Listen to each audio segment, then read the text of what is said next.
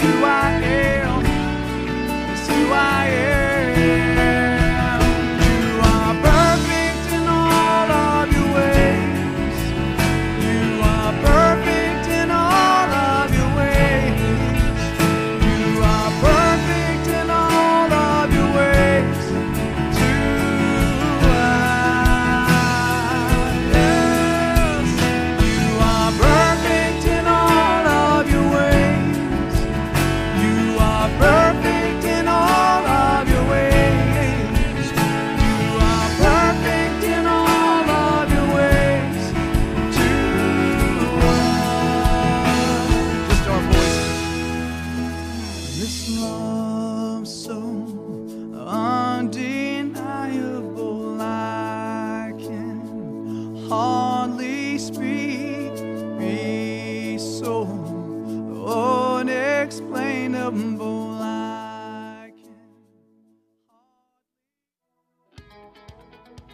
Good morning, Southview.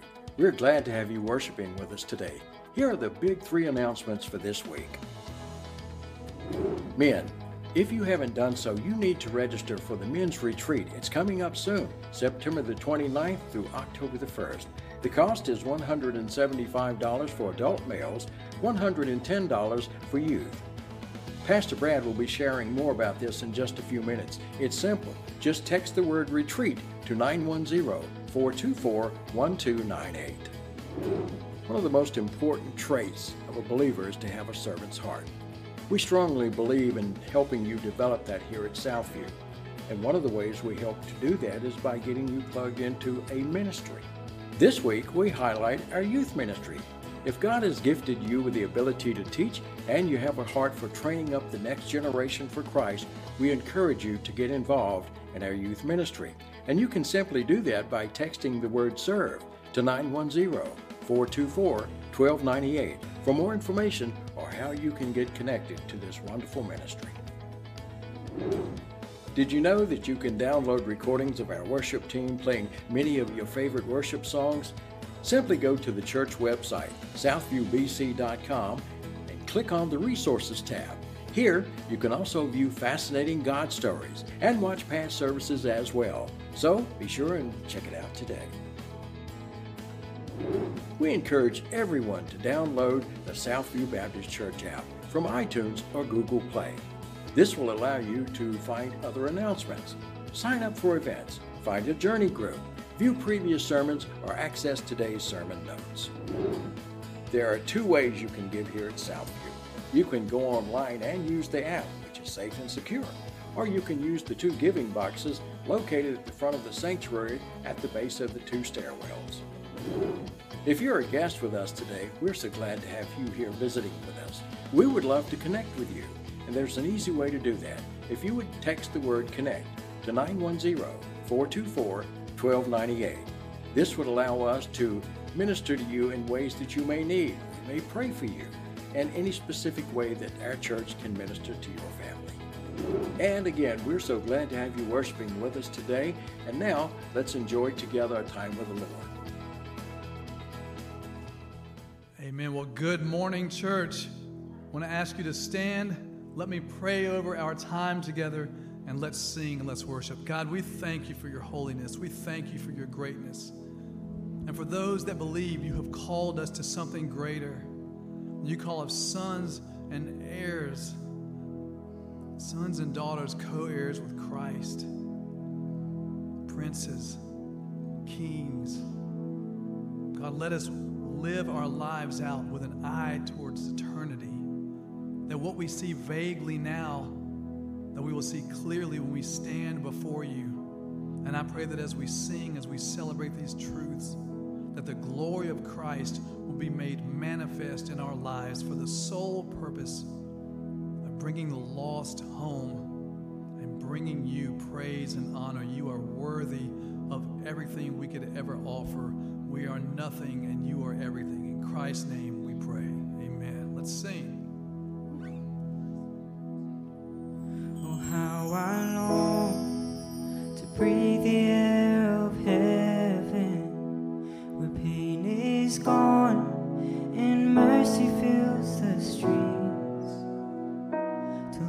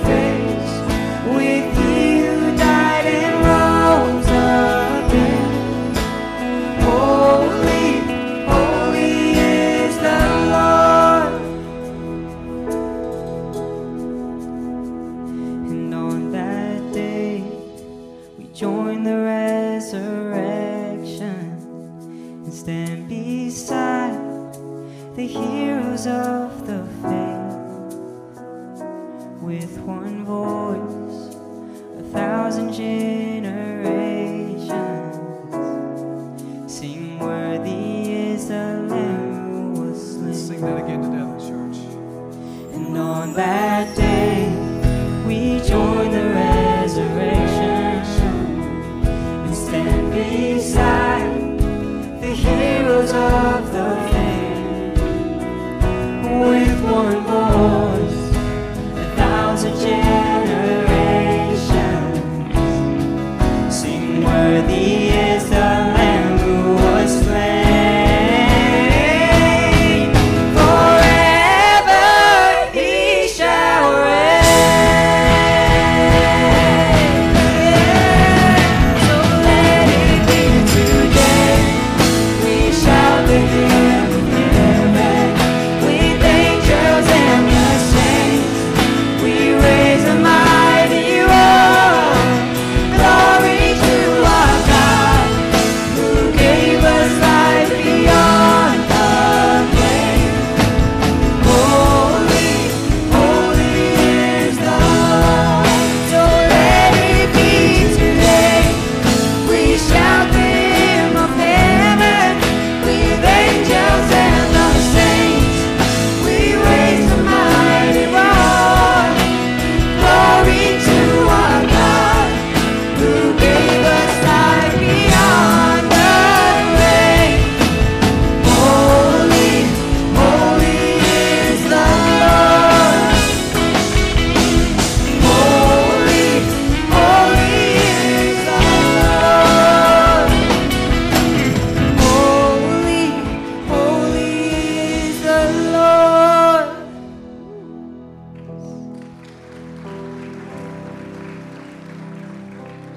Scripture poses the question.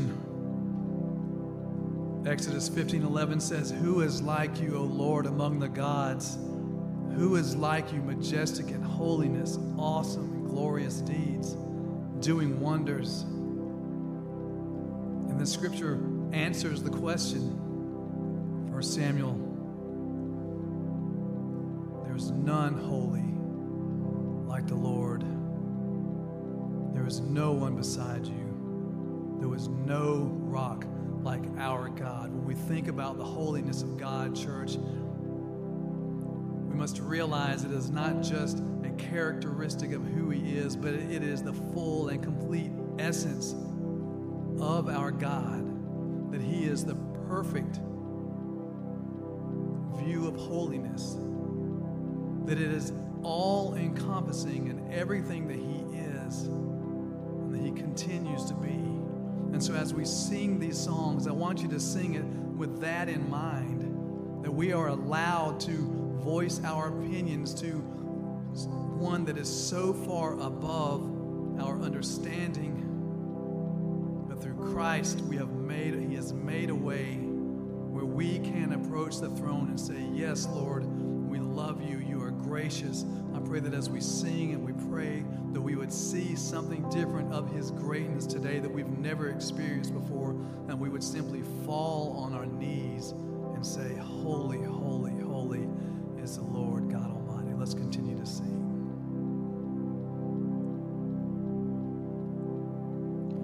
Holy, holy, holy, Lord God Almighty.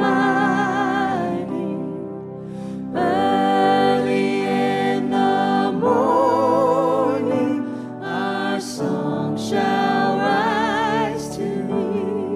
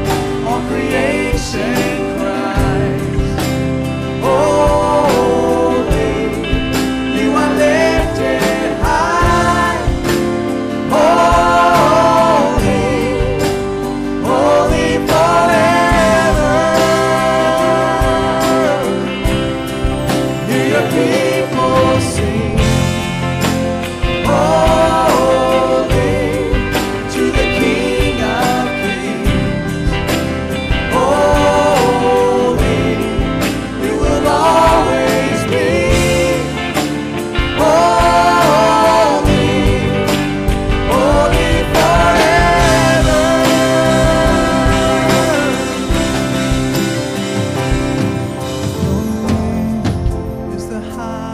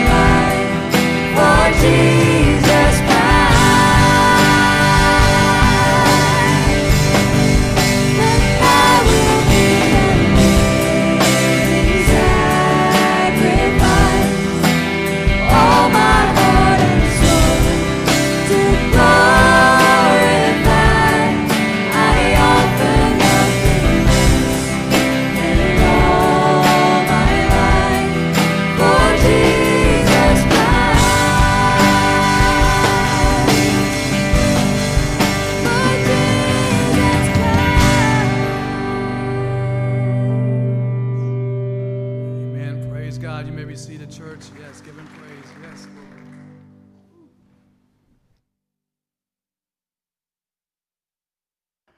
Amen. Amen. Hey, if you have a Bible, let's find 1 Peter chapter 5 together, all right? 1 Peter 5. As you're finding that, a couple of quick announcements for you. One, you heard in the video announcements earlier about our men's retreat. Again, we just want to let you know about that, guys. It's coming up here in just a few weeks now, really, well, a couple of months, end of September and the beginning of October. So I want to encourage all of you guys, sign up for that if you have not yet. You can text the word retreat to our number, 910-424-1298 to sign up for that.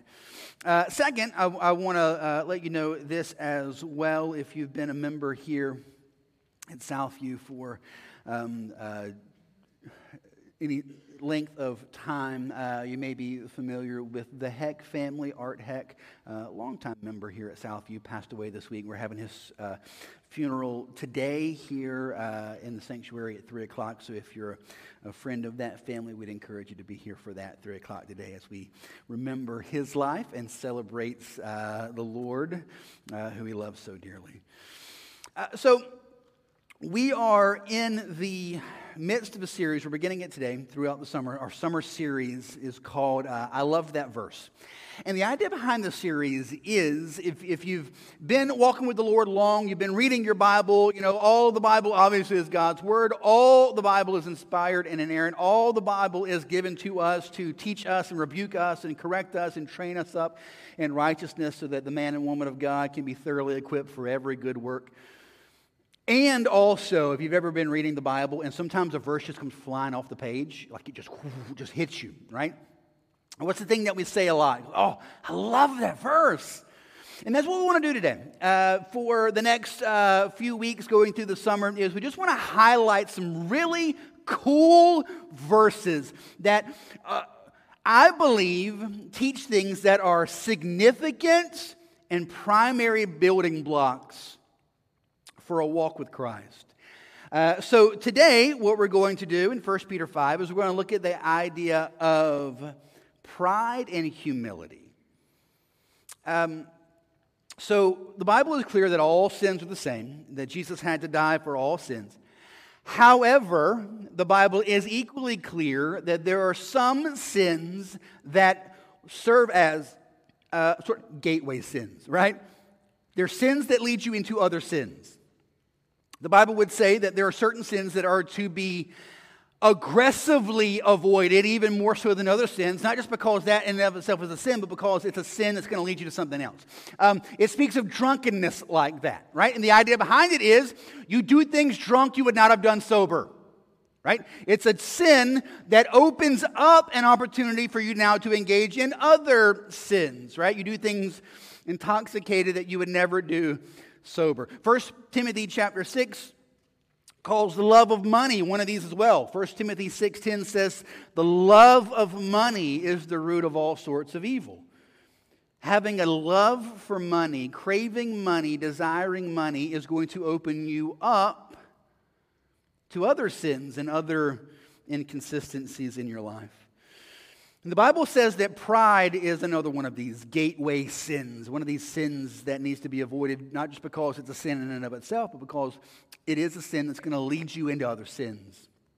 Proverbs 11:2 says, when pride comes, then comes disgrace. Proverbs 16:5, everyone who is arrogant in heart is an abomination to the Lord. Be assured, the arrogant will not go unpunished. Proverbs 16:18, pride goes before destruction, and a haughty spirit before a fall. There are two things that I want us to do today, okay? I like to tell you what I'm doing ahead of time so you can judge me and grade me if I did a good job afterwards, all right? So there are two things that I want us to do today. First is this. I want to show you that you are way more prideful than you think you are. I want to show you how sneaky pride is. I want to show you how deceptive and camouflaged pride is. And that you and I are way, way, way more prideful than we think. But the second thing I want to show is the unbelievable unbelievable waterfall of blessings from God that come through humility. Right? So I want to see we're way more prideful than we think we are. However, if we repent from that and turn and walk in humility, there are blessings immeasurable poured out on those who walk in humility. The reason why I picked this passage as a verse that I love is because my spiritual journey is very much marked by God pointing out my pride and calling me to humility. It was a massive part of my personal spiritual growth. And the thing for me is, it was difficult for me because my pride didn't manifest itself in ways that we stereotypically think of pride, right? We think of pride as that guy that walks in the room and he clearly thinks he is the smartest, most important person in the room. You're like, that guy's a jerk. It's easy to point that out. But again, the majority of us, that's not the way that our pride manifests itself. And it didn't with me. I didn't walk in a room thinking I was the smartest guy in the room. The fact is, I had a pretty low view of myself. I didn't think I was that smart. I didn't think I was that important. In fact, I really consider myself pretty lowly.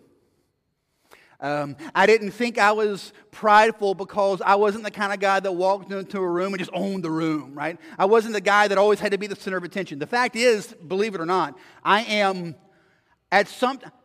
grown significantly in this, but there were times in my life where I was debilitatingly introverted. Like debilitatingly introverted. I remember, so when I was a kid growing up, you had to, for lunch, the teacher would call your name, and you would go to the front of the class, like in your homeroom, right? And you'd give your money to the teacher there, and then they'd collect the money, and then they'd have your lunch prepared for you whenever you got to whatever. I went days and didn't eat because I was too shy to stand up and walk to the front of the class when the teacher called my name. Right? My parents are just finding money in my pockets. Like, what are you? Are you selling things at school? Like, what are you doing? Like, how? It's like, I just don't want to go. No, you're not allowed to not eat because you're shy. Like, no, we can't do that, okay?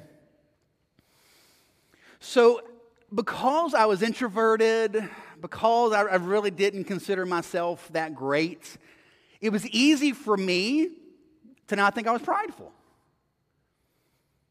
However, God kind of brought me through a process of seeing really sneaky ways that pride was manifesting in my life. Pride was manifesting in my life in the way that I was very quickly defensive in how I responded to people who I felt was attacking me. This manifested in my marriage. Like if my wife, just the most benign and simple of things, I'd get upset. Why would I do that? Well, I told myself the reason I was doing that was because I'm just telling the truth, right? Well, I mean, if you say something that I think is wrong, I got the right to tell you I think you're wrong, right? I mean, there's nothing wrong with that. But the fact is, the reason I was responding like that is because I was prideful and I couldn't dare stand the idea that someone would not think well of me. It was bizarre. Even though I didn't think well of me, I was really upset when I thought someone else didn't think well of me. I saw it with my kids. I saw it with my kids in a couple of ways. Like, I would get so easily frustrated if my kids acted out in public. And here's the thing. So here's the thing with pride. There's a part of pride, there's a part of what you're saying to yourself that's true, right? So my kids are acting out in public, right? I'm not raising monkeys, right? This ain't a circus. I don't have a top hat. You can't act like a fool. Right? I know we're in a Walmart, but still. So there's an aspect of that's, well, yeah, you got to teach your kids how to act in public, right? That's an important thing. That's not bad. But what I realized was one of the things that was really driving that was if my kids act up, what are people thinking of me? What are their thoughts of me? Do they think I'm a bad parent? Do they look at me and go, why can't you make your kid be quiet? Boy, if I was that kid's parents, they would not like that. And what I found was while I was saying I was getting upset with my kids because they're just acting out in public, and you don't need to act out in public because it's just the right thing to do, there's a lot of pride driving that. But it's so easy to get sneaky prideful when it comes to your marriage and how you interact with your spouse, when it comes to your kids, not just how you interact with your kids, but let's try this one on. So this one got me as well. I would get really upset if I felt someone else was being rude or demeaning to my kid. If I felt like my kid was being attacked. Now again, here's the hard part. There's a part of that where you're a parent and you're called to be protective. And who's really in charge here, you or God? I mean, we even call it things, right? We even call it things like, yeah, I'll do it, whatever. So, like, Mama Bear, I mean, you got a t-shirt. You got a sticker on the back of your minivan. Well, you did. You're going to scrape it off before next week. But, now listen to me. Listen to me. There's an aspect of that that makes total sense and is right. Protect your kids. And, listen to me, you becoming so hyper defensive of your children shows your pride. Where you have to control and manipulate everyone around your kids to make sure they treat your kid the way you think they need to treat your kid. That's pride. Now, it's nice, socially acceptable pride. You're going to have that post on Facebook and talk about, let me vent for a second. Talk about my kid. I'm going to tell you blah, blah, blah. And you're going to have all your friends like it and go, you go, girl. And they're wickedly prideful too. It's just pride. It's just pride. That also led me to judge people a lot. Man, I was super judgy. And here's the sneaky thing. Sometimes people do things that deserve to be judged. Right? And I'm like, you can't judge me. Actually, I can. Right? That's a bad thing that you just did. But I found myself just being really judgy. Really critical. And all of that was my pride. So what I want us to see today in 1 Peter 5 is, again, how sneaky pride is, how we're way more prideful than we think we are. But, on the flip side, I don't want you to just hear you're prideful. The flip side that I really want you to hear today is this. There are blessings innumerable poured out on those who are humble in Christ. That's why I say this is a foundational building block for who we are in the Lord. So 1 Peter chapter 5, let's do verses 5, 6, and 7. We're going to read them together and then we'll kind of work our way back through, all right? So 1 Peter 5, chapter 5, verse 5. Likewise, you who are younger, be subject to the elders. Clothe yourselves, all of you, with humility toward one another. For God opposes the proud, but gives grace to the humble. Humble yourselves, therefore, under the mighty hand of God, so that at the proper time He may exalt you, casting all your anxieties on Him, because He cares for you. So here's what I want to do. I want to walk through this verse, this scripture.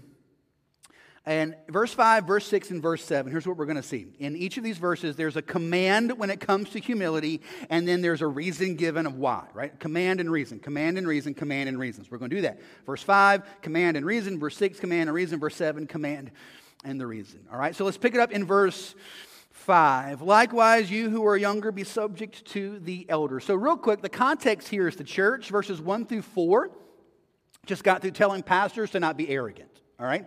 Pastors, don't be prideful. Pastors, don't make it about you. Pastors, don't do things and work in ways and minister in ways that try to benefit you and not your people, right? So verses 1 through 4 just got through slamming me specifically. Then it goes to verse 5 and it switches gears that likewise, just like I'm telling this for pastors, likewise, you who are younger, be subject to the elders, right? So he's saying I'm telling the elders to not be prideful. And likewise, you specifically who are younger, You don't be prideful either. You submit. But pick it up there in the middle. That next sentence here in verse 5. Clothe yourselves, all of you, with humility toward one another. So that word clothe, it comes from a Greek word that means it's describing a servant that would wrap themselves in an apron so that when they did their work, their clothes wouldn't get dirty. It's awesome. Listen to this just for a second. Here's how it's describing humility. You wrap yourself in humility so that this world and the sins of this world don't touch you and make you dirty. Humility protects you from sin.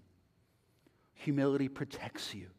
Clothe yourself, wrap yourself up in humility as an apron, a buffer, something that protects you from being soiled and dirtied by sin. And look what he says here. Clothe yourselves. What's the next phrase? All of you. Every one of you. Every person in this room. Me, you, every one of us. We are commanded by God to wrap ourselves up in humility. Clothe yourself, wrap yourself up in humility. We are constantly to do this. Why? Why does God focus on humility? What's the big deal about humility? The reason why he's telling you to clothe yourself, wrap yourself up in humility, is because humility is not just one thing that you need to be working on. Right? I need to work on my patience. I need to work on my peace. I need to work on my love. I need to work on my humility. Humility is not just one of the things in the Christian life you need to grow in. Listen to me. Humility is the soil in which everything else in your life is going to grow. If you are not humble, you will not bear out the fruit of Christ. If you are not humble, you will not grow in the Lord.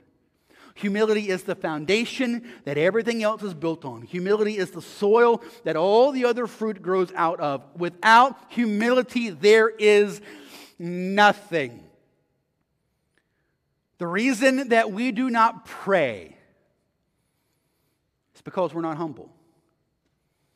At the end of the day, you think you can do it without God. That's why you don't pray. It's not because you don't know how. It's not because you don't have time. At the end of the day, the reason we don't pray is because we're prideful. The reason we don't spend time in the Word is because we're prideful. We don't believe that man cannot live by bread alone, but by every word that comes from the mouth of God. We believe that we can live apart from this, that we are fine apart from this, that we don't need this as our sustenance for daily life. That's pride. The reason we're not involved in church, the reason that our casual involvement in church is just superficial and come in and sit down and say hi and leave, is because we pridefully think we don't need the body, we can do it on our own. It's pride. And that pride is going to be a wall that stops you from experiencing all that God has for you. Humility is the ground in which everything else grows. Clothe yourself. Wrap yourself up in humility. Toward who? One another. So all of us are commanded to always be humble toward every other person in this room. It is a command of God that every person in this room live in humility toward everyone else in this room. Humble. Go low. Be humble. Why does he say that? The reason, verse 5, because God opposes the proud, but gives grace to the humble. So this is a quote from Proverbs chapter 3. It's quoted again also in James chapter 4. Look what it says there. God opposes the proud. The word oppose there is a military term. God literally declares war against the proud. God is not ambivalent about our pride. God is not neutral about our pride. God actively opposes it. God sets war against the prideful. Pride is rebellion against God. It was the thing that sent Lucifer off on his ultimate rebellion. War against God. And in the same way, pride in our hearts sets us at opposition against God. It sets us at war towards God. God opposes the proud, but He gives grace to the humble. Humility is the key that unlocks the grace of God to pour out into our life. Humility is the key that unlocks the blessings and grace of God to pour down. The reason that we do not experience the grace of God in our life is because pride stops it from happening. God opposes the proud. He sets at odds the proud. He pushes away the proud. He sets himself at war against the proud. But He gives grace to those who are humble. Look at verse 6, the next command. Humble yourselves, therefore, under the mighty hand of God, so that at the proper time He may exalt you. So this is our next command and the reason. So look at the beginning part of verse 6. What's the command? Humble yourselves, therefore, under the mighty hand of God. So let's unpack that just for a quick moment. Number one, humble yourself. It does not say humble others. Humble yourself. Right? It is not our job to make sure other people are humble enough. Right? I'm just doing the Lord's work. No, you're actually not. It's not your job to make sure other people are humble. However, it totally is your job to make sure you're humble. Humble yourselves. Notice what it also doesn't say. It does not say, pray that God will humble you. Don't do that. Please, don't do that. God, I just want you to, I just so much pride in my heart. I just need you to humble me. Okay, you stand there. I'm going to go over here. Okay. It is my job before God to make sure I am walking in humility in Him. It is your job before God to make sure you are walking in humility before Him. Humble yourselves, therefore, under the mighty hand of God. That's such a cool phrase. Let's think about this just for a moment. Under the mighty hand of God. So you think about the hand of God in two ways. One, we humble ourselves under the hand of God so that He doesn't crush us, right? Because God opposes the proud, right? So that's one. But second is this. We humble ourselves under the mighty hand of God so that the hand of God can be a protection over us. If I'm prideful and now something has happened, right? Someone said a thing, someone's done a thing, someone's hurt me or my family in some way, and I step out from underneath that because I need to have a conversation and I need to set this straight and I need to make sure they know. What have I done now? I have gone out from under the mighty hand of God. He wants to protect you. He wants to protect you from you. When you're prideful, the one person that gets hurt the most is you. Because you set yourself at odds against God. You shut off the grace of God to flow into your life.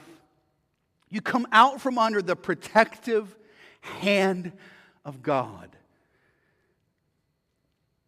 Listen, I know so much, again, pride is just baked into our Western culture.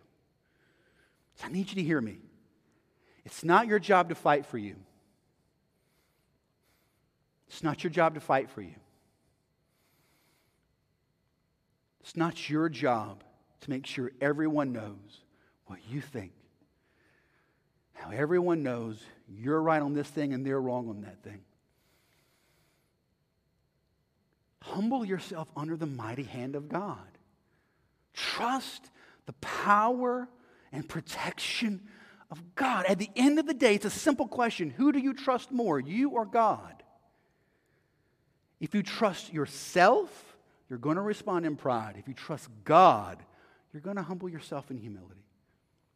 Humble yourself under the mighty hand of God so that at the proper time He may exalt you. So that word proper time, it's the same word that will be used for a fruit being ripe. So think about fruit.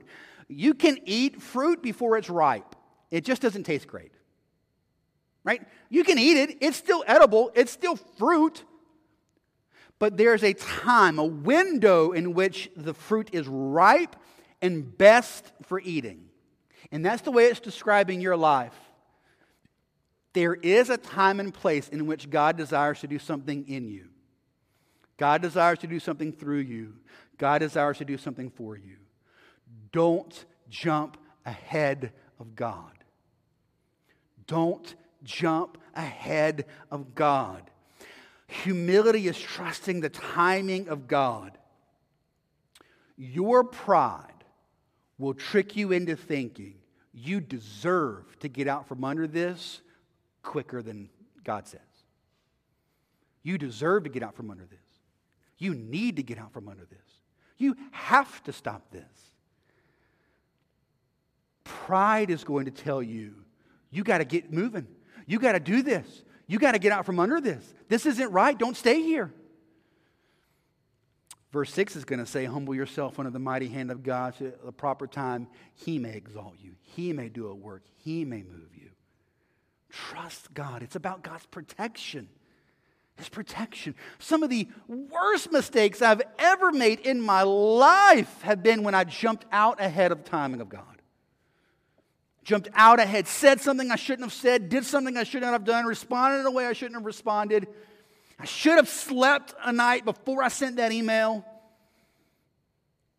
Right? This is extraordinarily practical. Right? Humble yourself under the mighty hand of God so that at the proper time He may exalt you. You know what that means in the Greek? Don't hit send. It's in the Greek. You can't see it, but it's there. Humble yourself under the mighty hand of God so that at the proper time He may exalt you. Don't have the conversation. Don't make the phone call. Wait. Humble yourself under the mighty hand of God. He'll exalt you. He'll work in you. Now, exalt, what's that going to look like? Probably not what you think it should. But do you trust God? Do you trust God? By exalt you, He's not saying He's going to put you in a position of prominence on this earth. By exalt you, what He's saying is He's going to put you in higher places spiritually. He's going to do a work in you. He's going to grow you in Him. He's going to bear out His fruit in your life. He will exalt Himself in you. Humble yourself. Humble yourself. Why? So at the proper time, God may exalt you. And then verse 7. Casting all your anxieties on Him because He cares for you. So there are a lot of verses, a lot of passages in the Bible that deal with pride and humility. The reason that I picked 1 Peter was because of the context in 1 Peter. So let's do a little Bible work real quick. Here's the context of 1 Peter. 1 Peter is written by the Apostle Peter to a group of Christians who are scattered all over the world. And they're scattered all over the world because they're experiencing immense, deep, horrible persecution. As Peter is writing this, soon thereafter, a man by the name of Nero is going to come to power in Rome. Do you know Nero? He was a lunatic, homicidal maniac. He was crazy. He is the one who famously threw the Christians to the lions. He is the one that he heard Christians talking about Jesus telling them that they're the light of the world. So he would take them, tie them to poles, set them on fire, and put them in his garden. Say, hey, you want to be the light of the world? Light my garden. This is Nero. It's believed that historically he set Rome on fire, but blamed the Christians. And so a horrible, multi-century, wicked persecution was unleashed on our brothers and sisters in Christ.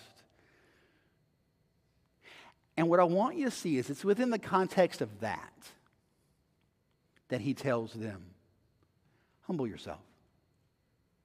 Humble yourself. Don't exalt yourself. Humble yourself under the mighty hand of God. I know the hand of the emperor is stretched out against you, but you don't worry about him. You humble yourself under the mighty hand of God, and when the time is right, He'll exalt you. You trust me. See how powerful that is? And then in the context of that, we get verse 7. Casting all your anxieties on him because he cares for you. I saved this one till the end so that you'd hear the rest of the sermon before you walked out. The Bible is going to say that anxiety is pride. Anxiety is pride. I know that you've been told it's a disorder and it's not your fault.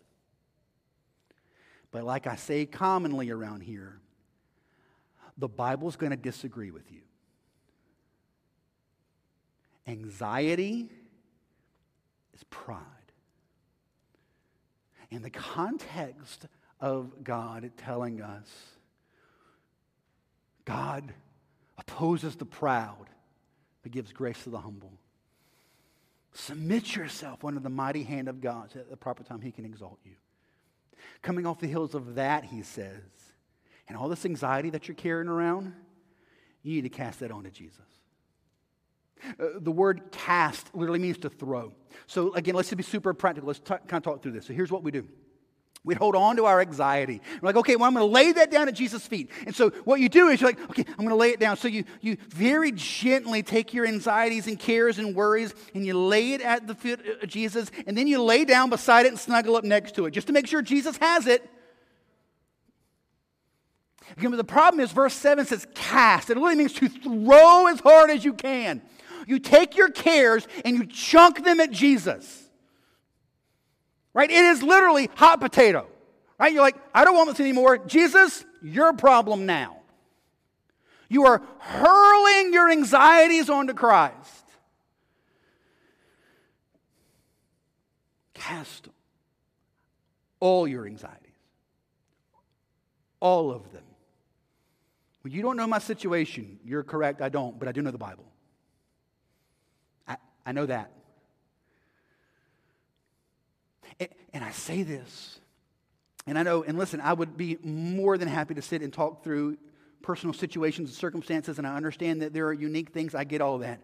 But here's my concern. Again, the reason that I'm starting with this verse here in this series this summer is because I believe this is foundational. You've been lied to. You've been lied to.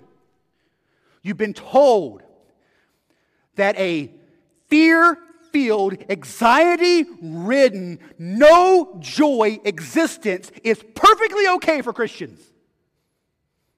Because after all, you can't help how you feel.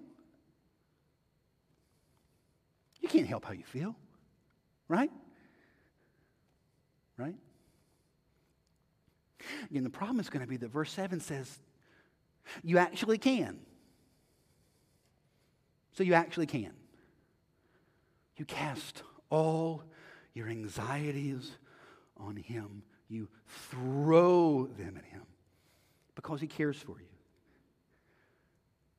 And listen, I don't say this as like standoffish preacher guy. So the truth is this. This past week, for Marie and I, has been an emotional gut punch.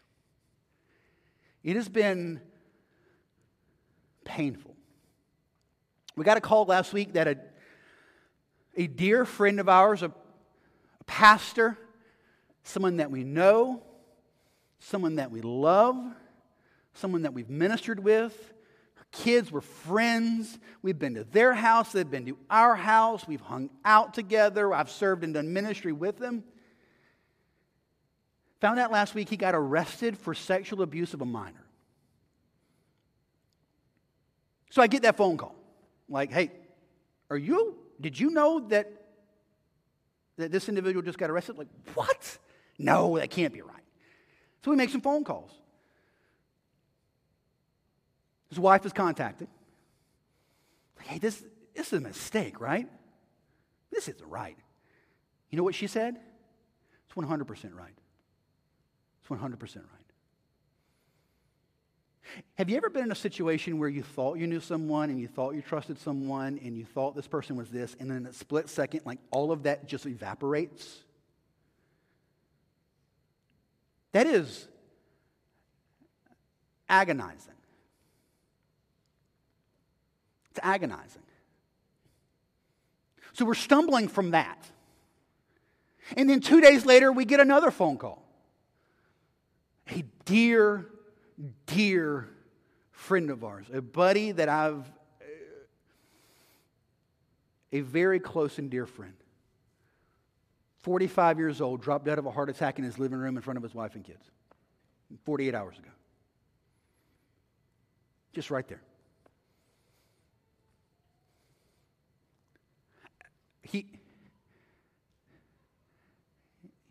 He was one of my best friends. And we used to go to football games together. He was a State fan, and I was praying for him, and I was a Clemson fan. And so wherever it was, Clemson or Raleigh, we'd always go to the games. We did it for years. Dear friend, loved Jesus, leader in our church. He was a part of our previous church. Marie and I, for our 10-year wedding anniversary, which was 10 years ago, I guess, we had 2 kids at the time. We managed to get them off for a week, and we were going to go off for our 10-year anniversary.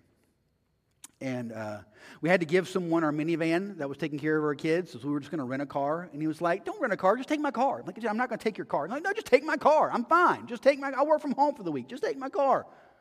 Like, he just gave me his car. Who does that? And he's dead. We're going to go to his funeral next week.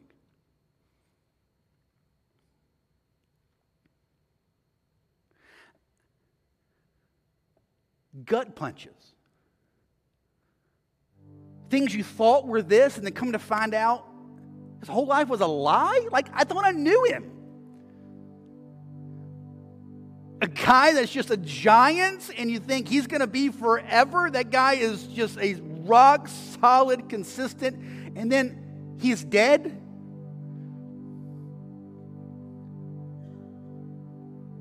There are a lot of great reasons this week for me to be full of anxiety, worry. I mean, those families, both those guys had kids who are now experiencing grief for radically different reasons. Things that will mark them for the rest of their lives. I'm not standing up here saying all this stuff. Hey, you need to. I'm telling you, this is our only hope. This is all you've got.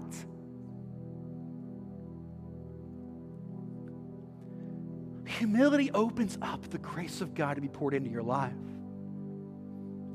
When you're humble, you allow God's grace to fall down on you. When you're humble, you are resting yourself up under the mighty protective hand of God. Don't sneak out and try to take care of your own business. You open yourself up to enemy fire. You stay under the hand of God.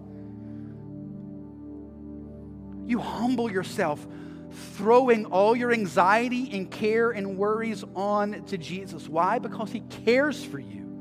Because He cares for you. What I'm wanting you to see today is this. There is life, eternal life, glorious life, abundant life awaiting you. The key that unlocks that is humility. It is humility. So how do we be humble?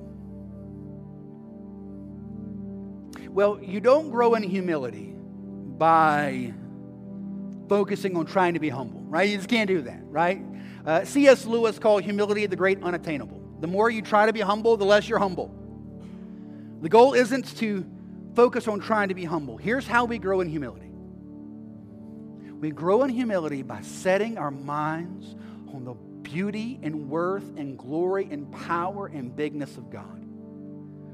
When you see how huge and glorious and amazing God is, your only rightful response is humility. Listen, here's the truth. The reason you are so high in your own mind is because God is so low in your mind. You don't have a biblical, real view of who God is. That's why you exalt yourself. You have to exalt something. Something has to be high. And if you don't see God for who He is, you exalt yourself. See God for who He is. Humility is vital because the Spirit of God is like rain. So I don't know if you noticed, but it's rained a lot. But here's what I've not seen. I haven't seen the first mountain being covered by rain, by water. I haven't seen the first mountaintop get flooded. You know what I have seen a lot of? I've seen a lot of low-lying places filled up with water. Why? Water finds the lowest place first. Water fills up the lowest place first, right? That's not hard. We know that. This is how the Spirit of God works. The Spirit of God fills up the lowest person first. You want to be filled up with the Spirit of God? Go low. Go low. Be humble. Be humble. Respond in humility.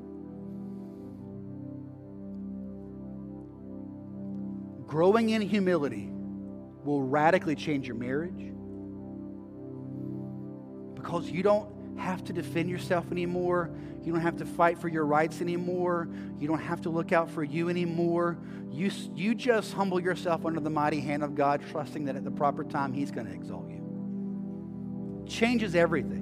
Now, that is completely opposite of everything inside of you that's screaming to come out, which is why you need the empowerment of Jesus Christ to walk you through this. Humility is going to completely change how you interact with your children. It's going to change how you parent. You don't have to control and manipulate every little thing in your kids' lives. You don't have to freak out and lose your mind if someone else doesn't think that your princess is the same princess that you think she is. You don't have to do that. Because you're humble. You're humble. It's going to change everything. It's going to change everything. So as we end our time here together, I want to lead us through some prayers for us, okay? Just some things for you to be considering as you pray through this and have the Spirit of God work in your life. One, ask God to convict us of the depth of our pride. Again, it's sneaky. It is so sneaky. It's going to come in very socially acceptable ways. It's going to pop up in areas where if you asked a friend, is that pride in me? They're going to tell you no. That's why you need the Spirit of God to show you this. Ask God to convict us of the depth of our pride. Second, ask God to reveal to us the depth of Christ's humility.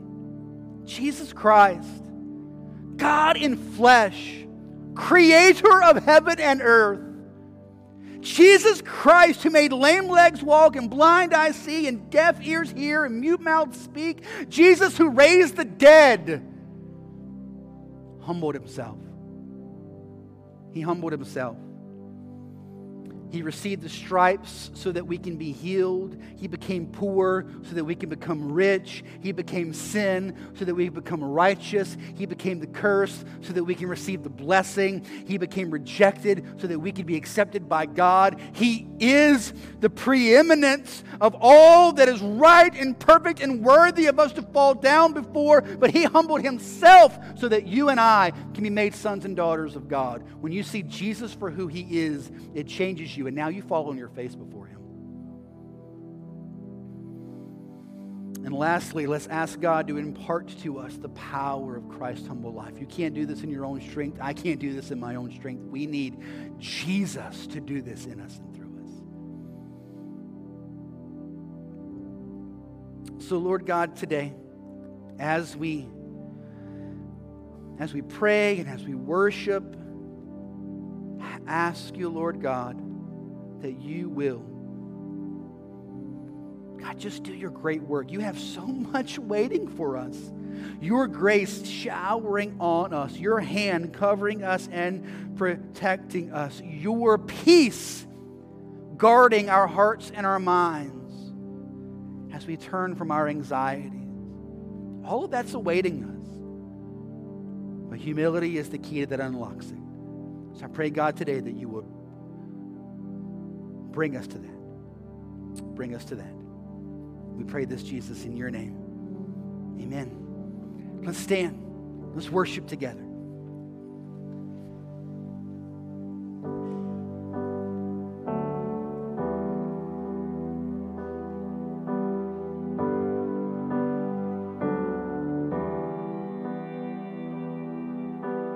Grander earth has quaked before, moved by the sound of his voice, and seas that are shaken and stirred can be calmed and broken from my regard. Through it all,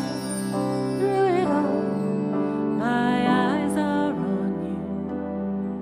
Through it all, it is well. Through it all, my eyes are on you. It is well with me.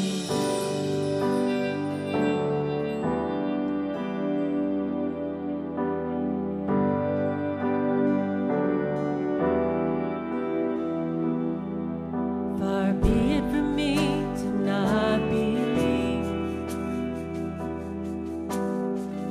even when my eyes can't see. And this mountain that's in front of me will be thrown into the midst of the sea. Through it all, my eyes are on you. Through it all, it is well.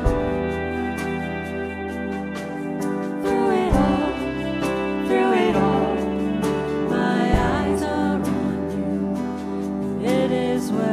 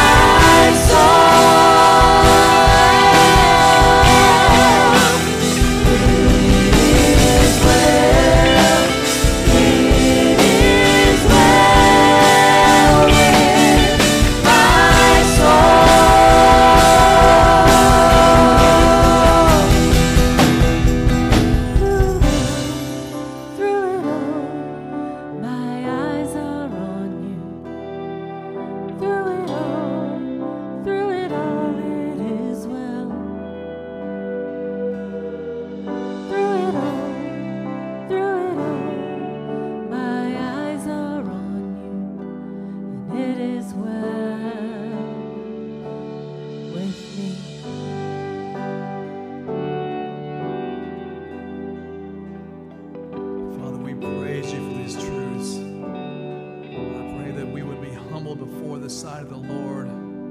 Scripture says, you will not share your glory with another.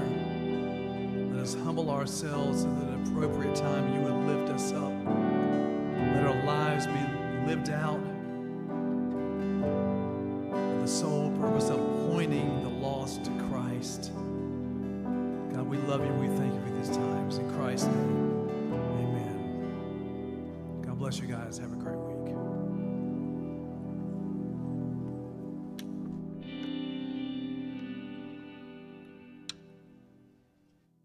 I searched the world, but it couldn't fill me.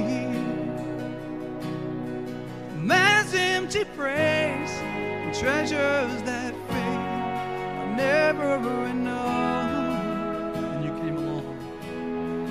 You came along and put me back together. Now every desire is now satisfied here in your love. There's nothing better.